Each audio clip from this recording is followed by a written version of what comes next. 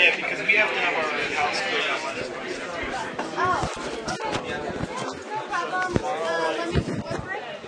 It's like here. I have a lunch break at Okay, any other time?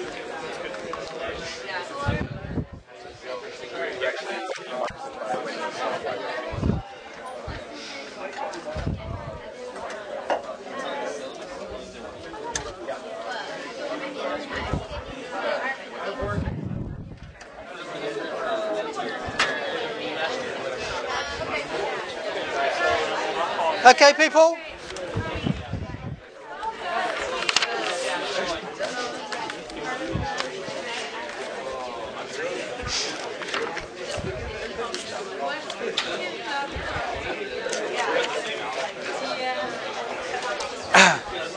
Okay, page 23. Thanks, man. Oh, is the other VCA form somewhere?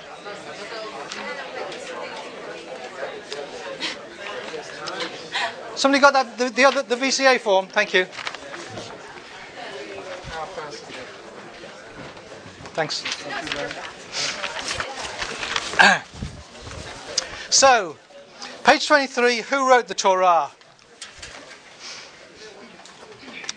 And what I'm doing here is raising a question that well, in fact, most of the things today, I'm opening up questions that were things that we'll be coming to look at various points during the course.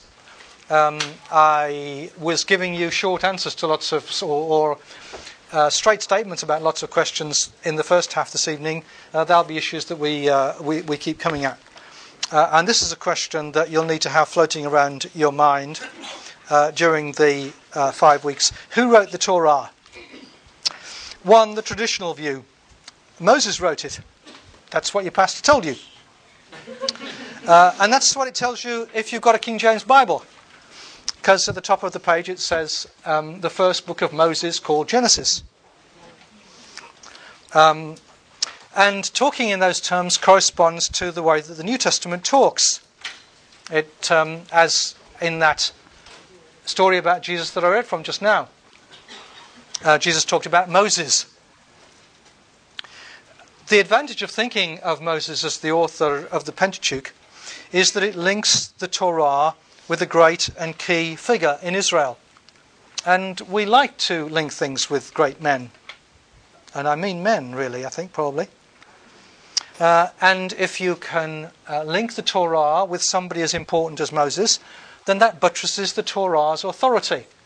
And I think often for people that's how it works, that the Pentateuch has authority because Moses wrote it. And if Moses didn't write it, would it still have authority? And maybe most important of all, the view that Moses wrote the Pentateuch undergirds the historical value of the Torah. It's important that the kind of things that the Torah talks about did actually happen. And for 4/5 of them, at least, Moses was around and is the best possible person to have written the story. The trouble is there any evidence for Moses having written the Torah? The Torah does not itself say, in the way that Luke's Gospel and John's Gospel do, I'm the guy who wrote it, this is why I wrote it. It doesn't give you anything like the beginning of Luke's Gospel or the end of John's Gospel. There's nothing from outside, as it were, from the time, from within Old Testament times, that could give you that kind of information. And there are various difficulties that the idea that Moses wrote the Pentateuch raises. They don't necessarily include the statement that Moses was the most humble man who ever lived, which you might think deconstructs. This is Moses telling me he's the meekest man who ever lived.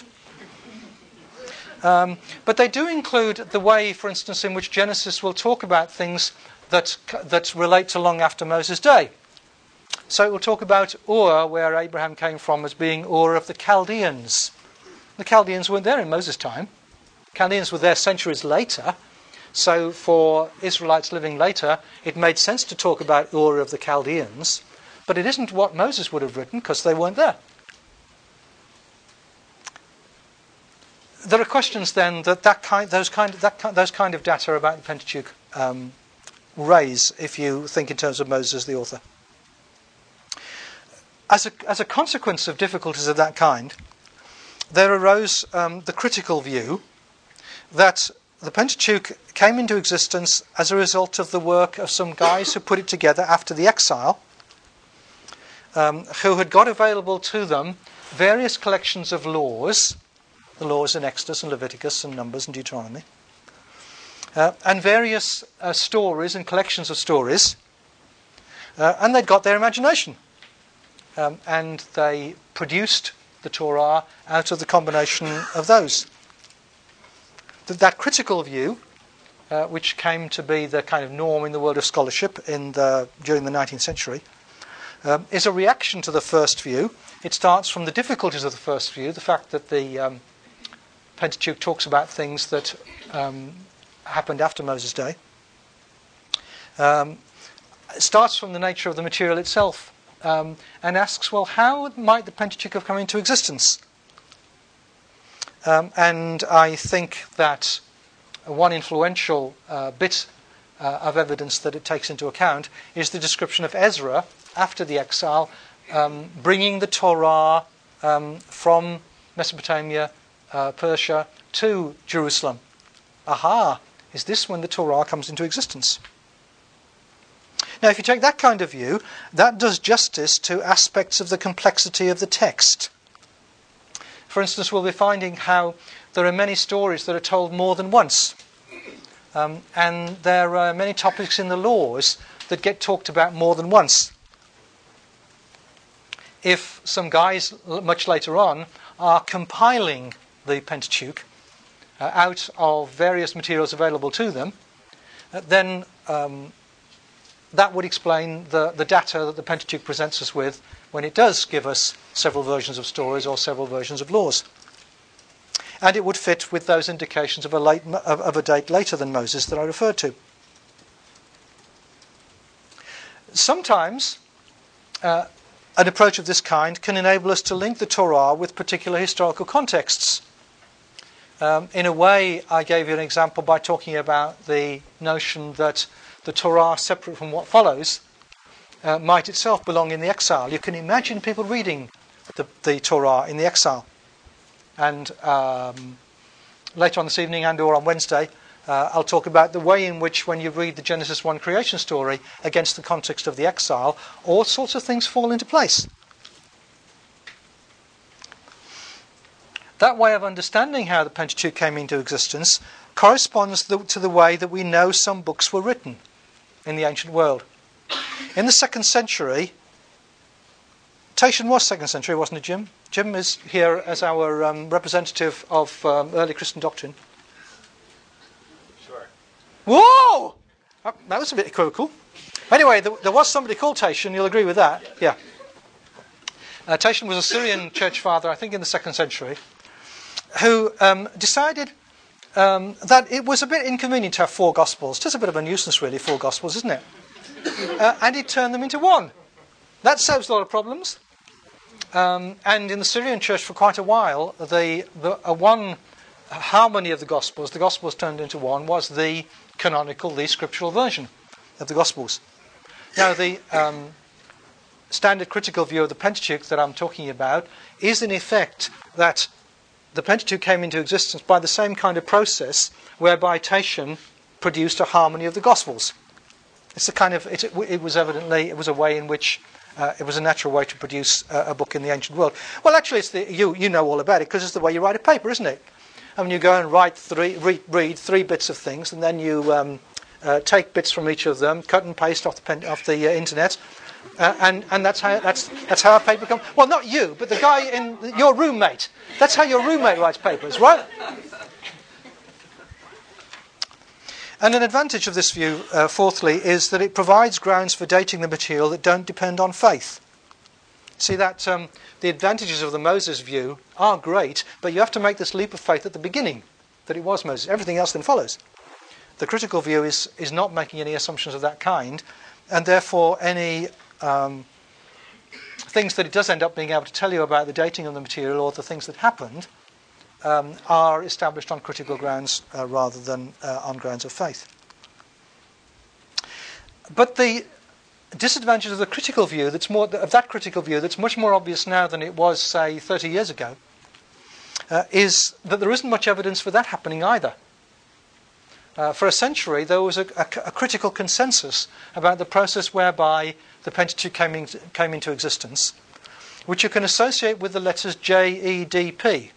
Don't worry about who they were for now.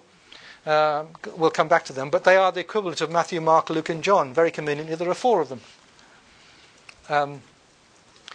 And for a century, there was pretty much of agreement amongst critical scholars that the Pentateuch came into existence through the compiling of these 4 earlier versions of the story. But for one reason or another, towards the end of the 20th century, if you like, the emperor lost his clothes. You know the story about the boy who said, "But the emperor's got no clothes on." The Pentateuch, this theory about the Pentateuch's origins, as it were, had never got clothes. There was never really solid evidence for it. It was a hypothesis. It was a consensus that all the scholarly world, or pretty much all the scholarly world, all the non-conservative scholarly world, agreed about. But that's what it was, rather than something that you could provide hard evidence for. And it itself quite often left ends untied. And when you tried to de-interweave J, E, D and P, and as it were, produce the 4 Gospels again out of them, you couldn't always do it, and it didn't work right. It was messy. And so, hello. Hi. What does J stand for? Don't worry about it now. We'll do it in a few weeks. Okay. Trust me. We'll do it. At the end of the 20th century, maybe because it was the end of the 20th century and people were full of millennial anxiety, that consensus fell apart. People saw little boys started saying, "The emperor's got no clothes."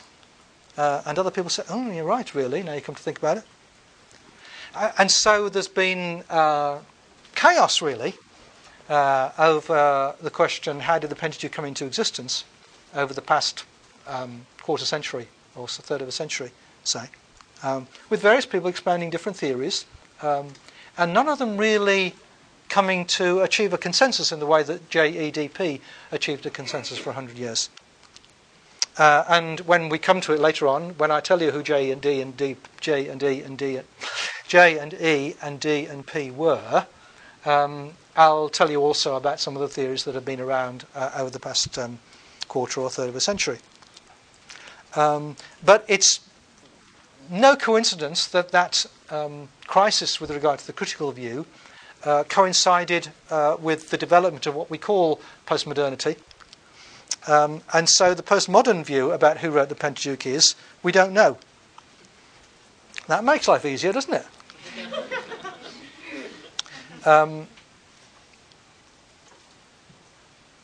Which is a reaction to the second view. It starts from the difficulties of the second view. That is, that there isn't the evidence for that theory that everybody had believed for 100 years. And there are ways in which the theory doesn't match the data, or the data don't match the theory. And yet, the people who had become disenchanted with the critical view knew that didn't mean you simply went back to the first view, to the pre-modern view, the traditional view, because everybody knew that the problems about that view were real.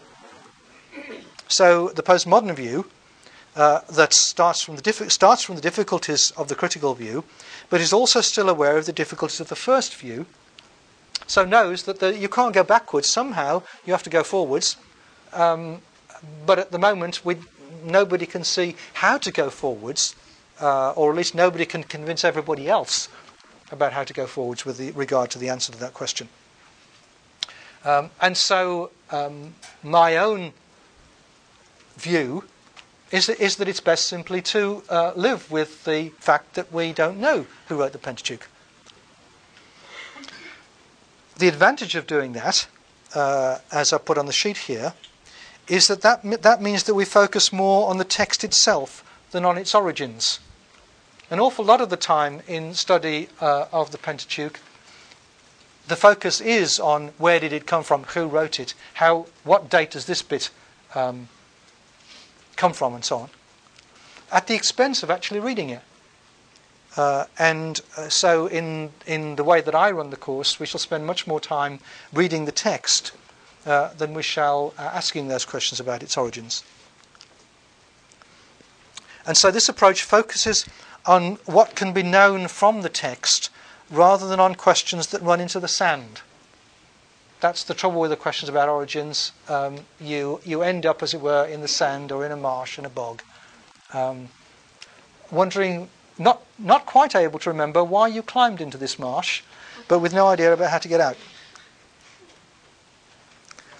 The postmodern view focuses on the readers of the Pentateuch, its original readers, but without wanting to know what century they belonged to. As I've said already, it's very important to do that, to be asking what the Passover story would have meant to an Israelite, but also focusing on the contemporary readers of the story as ourselves, people who might have access to what it's got to say, even though we don't know when it was written. And a postmodern view, at least may, presuppose faith rather than seeking to buttress faith, as the traditional view does, or suspending faith, as the critical view does. Now, you don't have to decide which of those is right tonight. I offer you that as a kind of map of the options that are around, so that as you're reading things during the quarter, as you're reading the scriptures itself, but also as you're reading scholarly books, you can see the nature of the debate that is around, and maybe be feeling your way towards deciding what you think yourself. Well, then it says at the bottom, a student commented with regard to Old Testament 502, the Prophets course, in an evaluation, this is a course in how to read the prophets like Goldingay. How would someone else read them? For instance, a professor at Biola, or Claremont, or Dallas, and I've added, or Trinity, or Westminster. What is Goldingay's hermeneutic? Supposing he was to adapt that question for the Pentateuch, here are some answers insofar as I know them. Of course, never believe people when they tell you what their presuppositions are, not because we are dishonest, but because we don't actually know what our presuppositions are. Most of I don't just mean professors, any of us.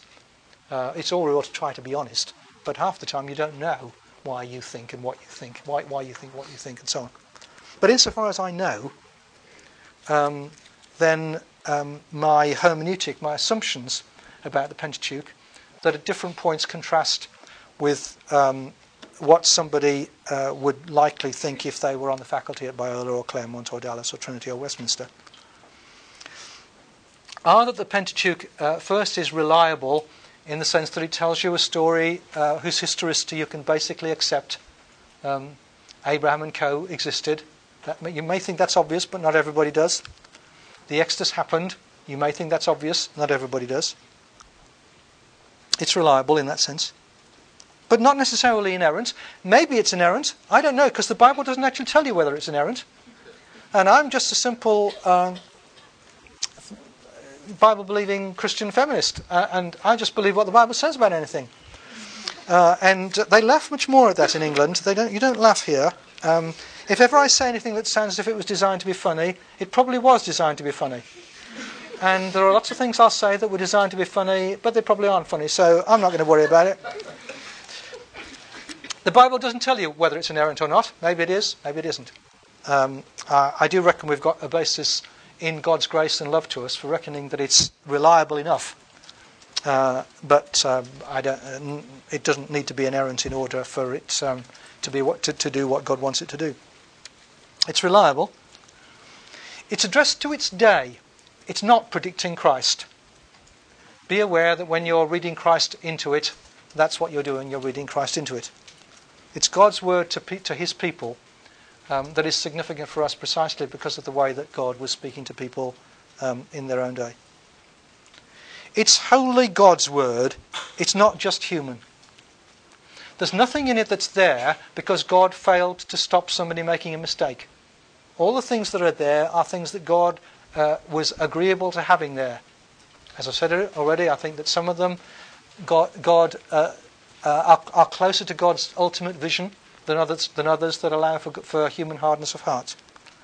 but it's wholly God's word. It's not just human and is not spoilt by human sinfulness. It's wholly applicable today. It's not confined to other dispensations, as dispensationalism traditionally reckons, and as often in practice evangelicals reckon. Okay, that was what God said then, but it isn't what God says now. It related to when God was relating to people in different sort of ways. No, it's wholly applicable now, today. And it's designed to govern our theological framework, not to be subject to it. Now, I often think that what students think I'm here for is to reassure them that the Bible doesn't say anything that they didn't think already. And that whenever it says something that we don't like, I can explain how it doesn't mean it. That's not my policy. My policy, I hope, is to reckon that when I find something in the Bible that's objectionable, there's a problem about me. And that's the stance I invite you to take to it too. That the Bible in general, and the Pentateuch in particular, is designed to govern our theological framework, not to be subject to it. You don't have to believe any of those things. I'm just telling you those are the things that I think I believe, and that I hope will come out in the way that the course goes. But you don't have to agree with the professor in order to get a good grade for a paper. It may not even help.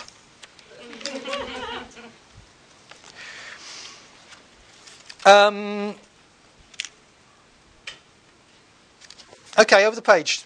What the Torah did for Israel.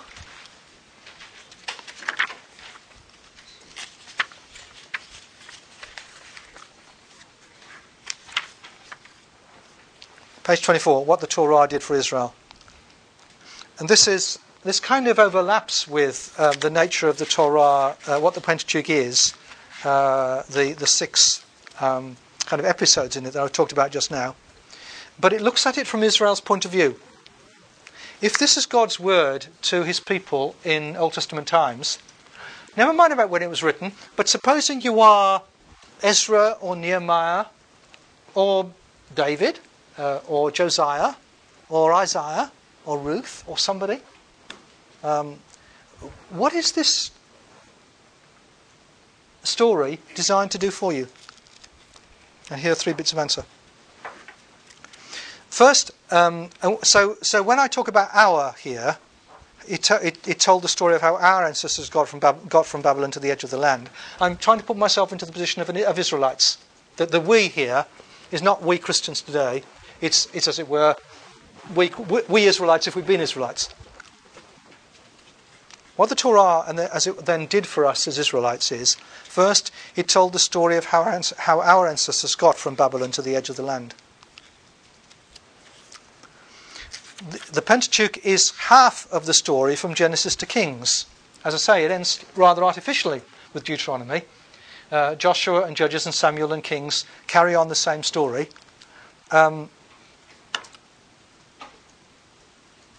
you get to the end of Deuteronomy, as I say, you know there must be another season of this series because it hasn't come to an end yet. And when you get to the end of Joshua, it's the same, and the same at the end of Joshua. It keeps not coming to an end. You keep having to watch again next fall until you get to the end of Kings. And then it is perhaps as lost will be. I don't know whether they'll manage to tie up all the ends. But when you get to the end of Kings, the only way in which you know there's no more series is you turn over the page and you get... Anybody know?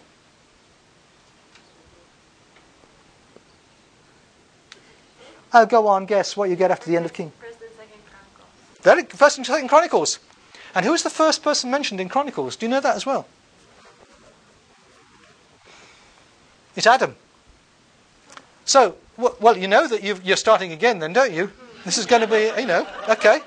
And what Chronicles, Ezra and Nehemiah does, or rather what Chronicles does, is go through the entire story again at high speed. Why you'd want that? That's the writings course. I'm not going to tell you about that in the Pentateuch course. But you've come to an end. In the Hebrew Bible, things come in a different order. Anybody know what comes after Kings in the Hebrew Bible? Sorry? It's Isaiah. Because after Genesis to Kings, you get the prophets in the Hebrew Bible. But again, you know, when you turn over from Kings to Isaiah, then you obviously aren't going to get any more of this story.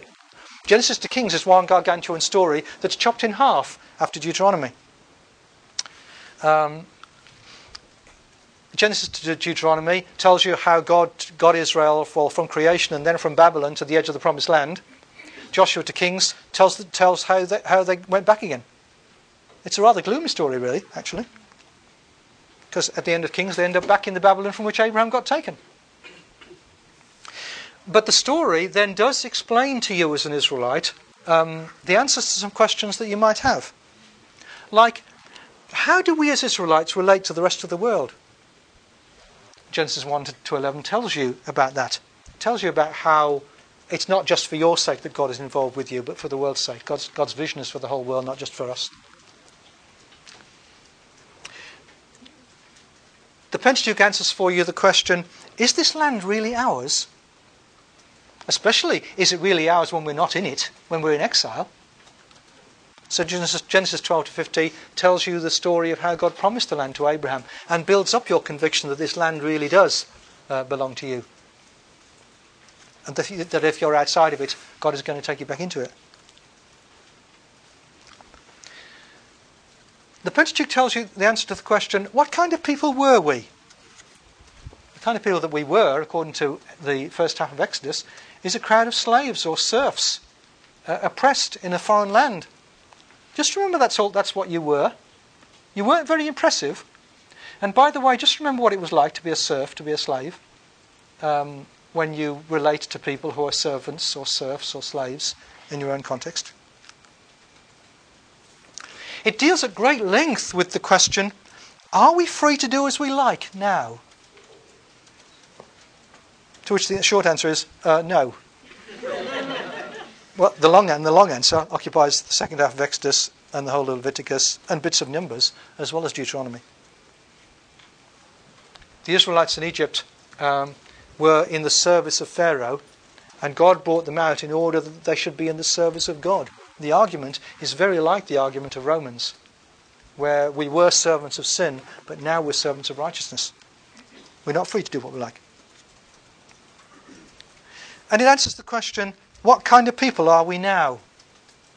And when you read those stories in Exodus, but especially in Numbers, about their rebellions and their desire, their wish that they weren't the people of God, and their desire to go back into Egypt, yeah, we find out what kind of people we are. You can see how those stories hold up a mirror to the Israelites, as well as they hold up a mirror to the Christian churches in the way that Paul talks in 1 Corinthians.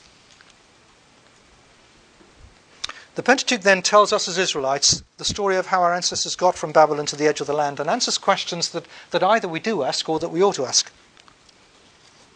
When you think about its relationship with the New Testament, then you can think of it as a bit like the beginning of John's Gospel, where John, in the first half of John chapter 1, tells you about the first stages of God's word being at work in the world, and how the world didn't understand or didn't manage to squash it. But God carried on being at work with his people.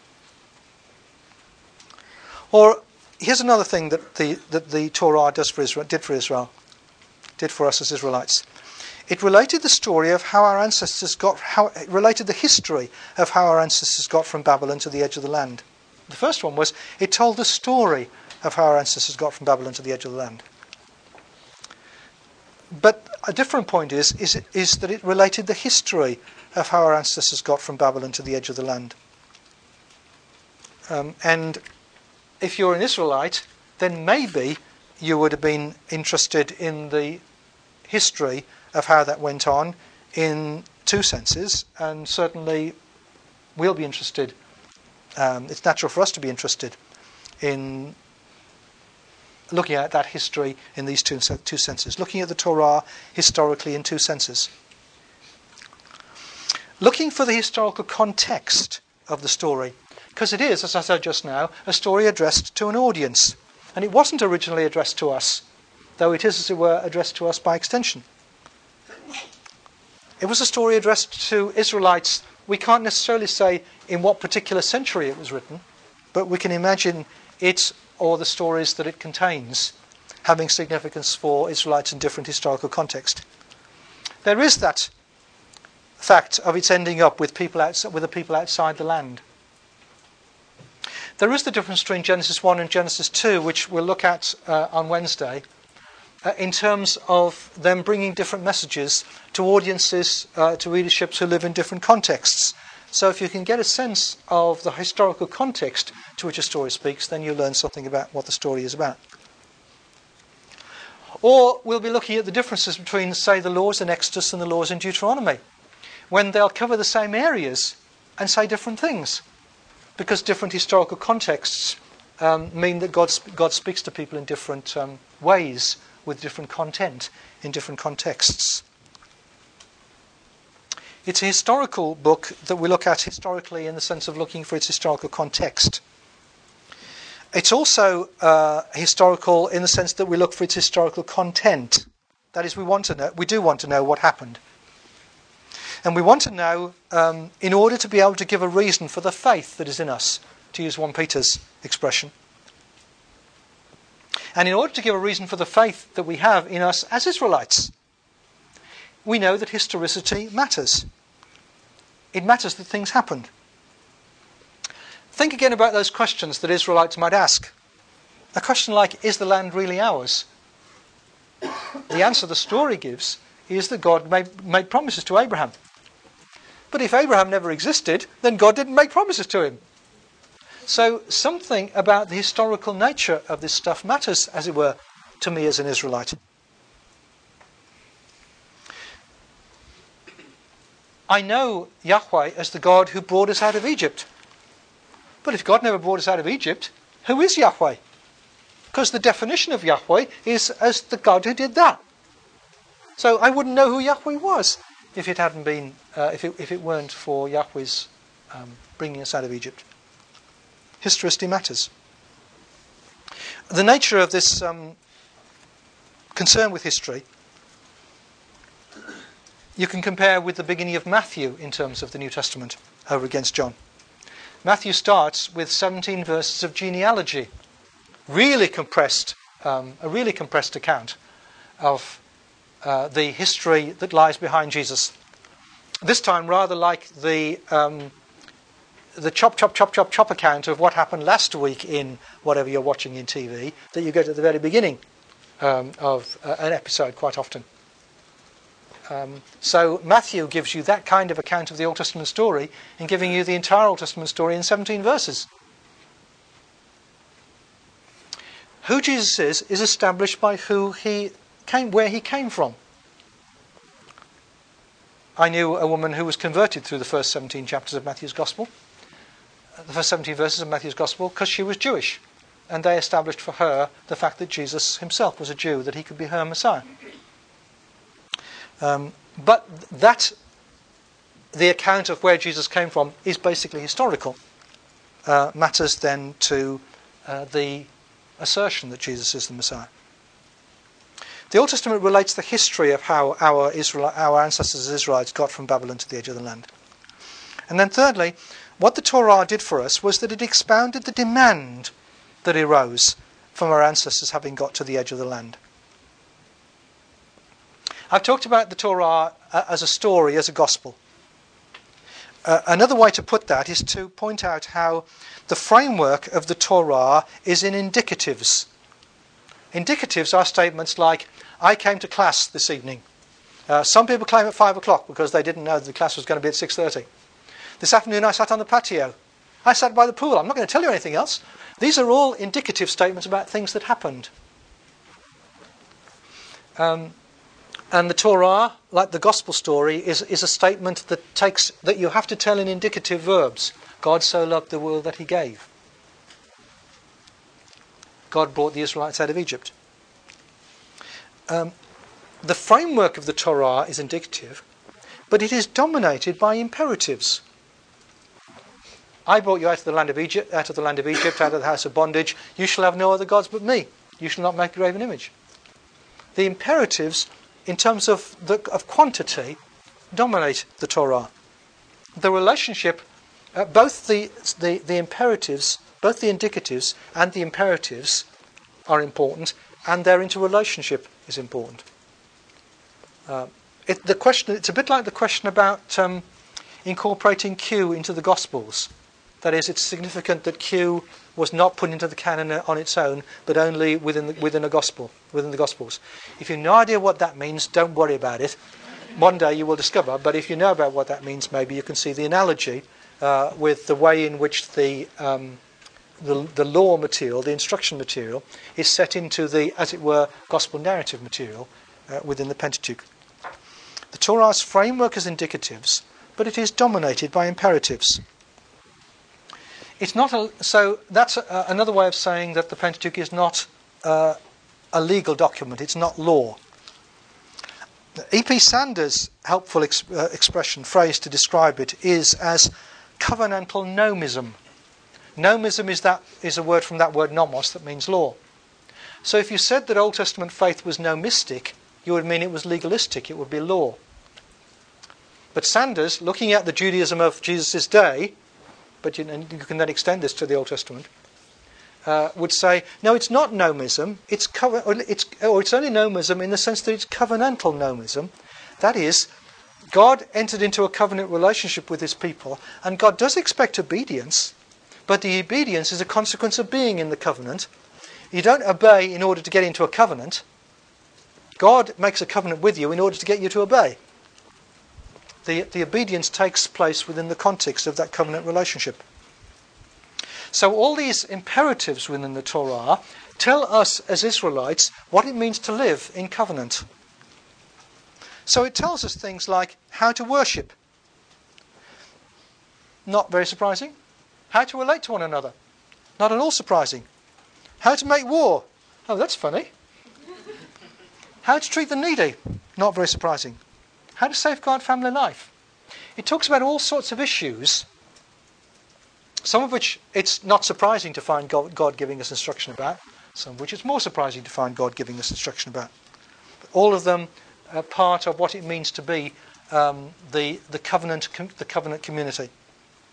And if you're going to relate that to a gospel, then it's a bit fits with Luke's understanding of Israel, where it was the Torah that shaped the community, that shaped Jesus. Mary and Joseph were people who were able to be Jesus' parents and to bring him up in the love and fear of the Lord because they belonged to a Torah-shaped community. The Torah shaped the community that shaped Jesus. The Torah shaped the community that prepared the way for Jesus. Elizabeth and Zechariah, the parents of John the Baptist, were able to be the parents of the one who would prepare the way for Jesus, because they were Torah-shaped, as you can tell from reading their story. And the Torah shaped the community that welcomed Jesus, as you can see when you read the stories about Simeon and Anna, also in Luke chapters 1 and 2. So there's John and Matthew and Luke, and Mark I've already mentioned, but I'll put it in again there. If you're looking for a way of relating the Pentateuch to Mark's Gospel, then what Mark 10 shows us is how Jesus helps us to understand the Torah by giving us hermeneutical clues like that one about the relationship between God's vision and the way that God makes allowance for hardness of heart, as well as on another occasion giving you a kind of tip like all the law and the prophets. I'll forget the prophets because we're not interested in them this course. So all the law depends on two commands from within the law. Love God and love your neighbour. If you're not sure what any command is about, then ask the question within the Torah, ask the question, what's it got to do with loving God or loving your neighbour? Another clue that Jesus provides for our interpretation of the Pentateuch. Oh, here's another student comment at the bottom. I bitched and moaned throughout the quarter that I was not grasping the meaning of the Pentateuch, even though I was putting in the hours doing the impossibly difficult homework and reading, cutting myself short because it's the first time that must have been that I've read the Torah. That all changed in the last class. I was stunned when, during the reading by the students of all the varied passages, I sometimes get people at the end to say what's the one verse or that's come home to them during the quarter. Not only did I recognise them, but also the meaning behind the passage in current and past contexts, and I felt I knew why the students were reading them. This was again affirmed when I read through the 119 questions and answers. That's because another thing I do at the end is give you the chance to say what are the questions you're left with. And obviously this time there were 119. And I think it must have been on that occasion for some reason. I did a lot of the answers. I did a lot of the answers online or as emails or something. Not only understanding why the questions were being asked, but also being able to grasp somewhat behind the logic behind the answers. So, if over the next 2 or 3 weeks you are threatened by despair because it's all fog, hold on. It may all come together in the last class. May.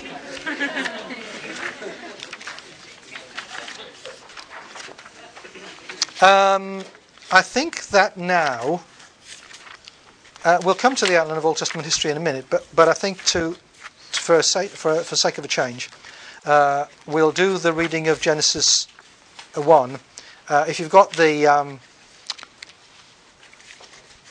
syllabus, then I think it's pages 26 and 27, where I've given you the text of Genesis 1. But of course, if you've got a Bible online or hard copy, then that's just as good. Well, maybe it's not, because one of my friends who teaches manuscript Bible study always says, first thing to do when you're reading a passage is print it out off the internet, because then it looks different. And you can scroll on it, and you might be a bit kind of like this about scrolling on the Bible. So, up to you what way you look at it. What I want you to do for 10 minutes is to read Genesis 1 and jot some things down on the next page, page 28. It says at the top of there, read Genesis 1 to chapter 2, verse 3. When I say Genesis 1, I mean 1:1 to 2:3, because really the beginning of chapter 2 of Genesis is the end of chapter 1. The Bible is inspired, but the chapter divisions aren't. They were put in by an Archbishop of Canterbury. It's always the British who are at fault. In the 14th century or something, and sometimes they're okay, but usually not. And so, rather nicely, the Bible starts off with a stupid chapter break. So when I say Genesis 1, I mean 1:1 to 2:3. Read that and imagine you're reading for the first time. What would strike you about it? What words and themes recur? What emphases do these suggest? How does it work as a narrative? That is, what's its kind of plot? What's its structure? Where is its high point? This is a trick question. Well, read it for a few minutes and jot some things down, and we'll do that till just after 9. Okay? Go.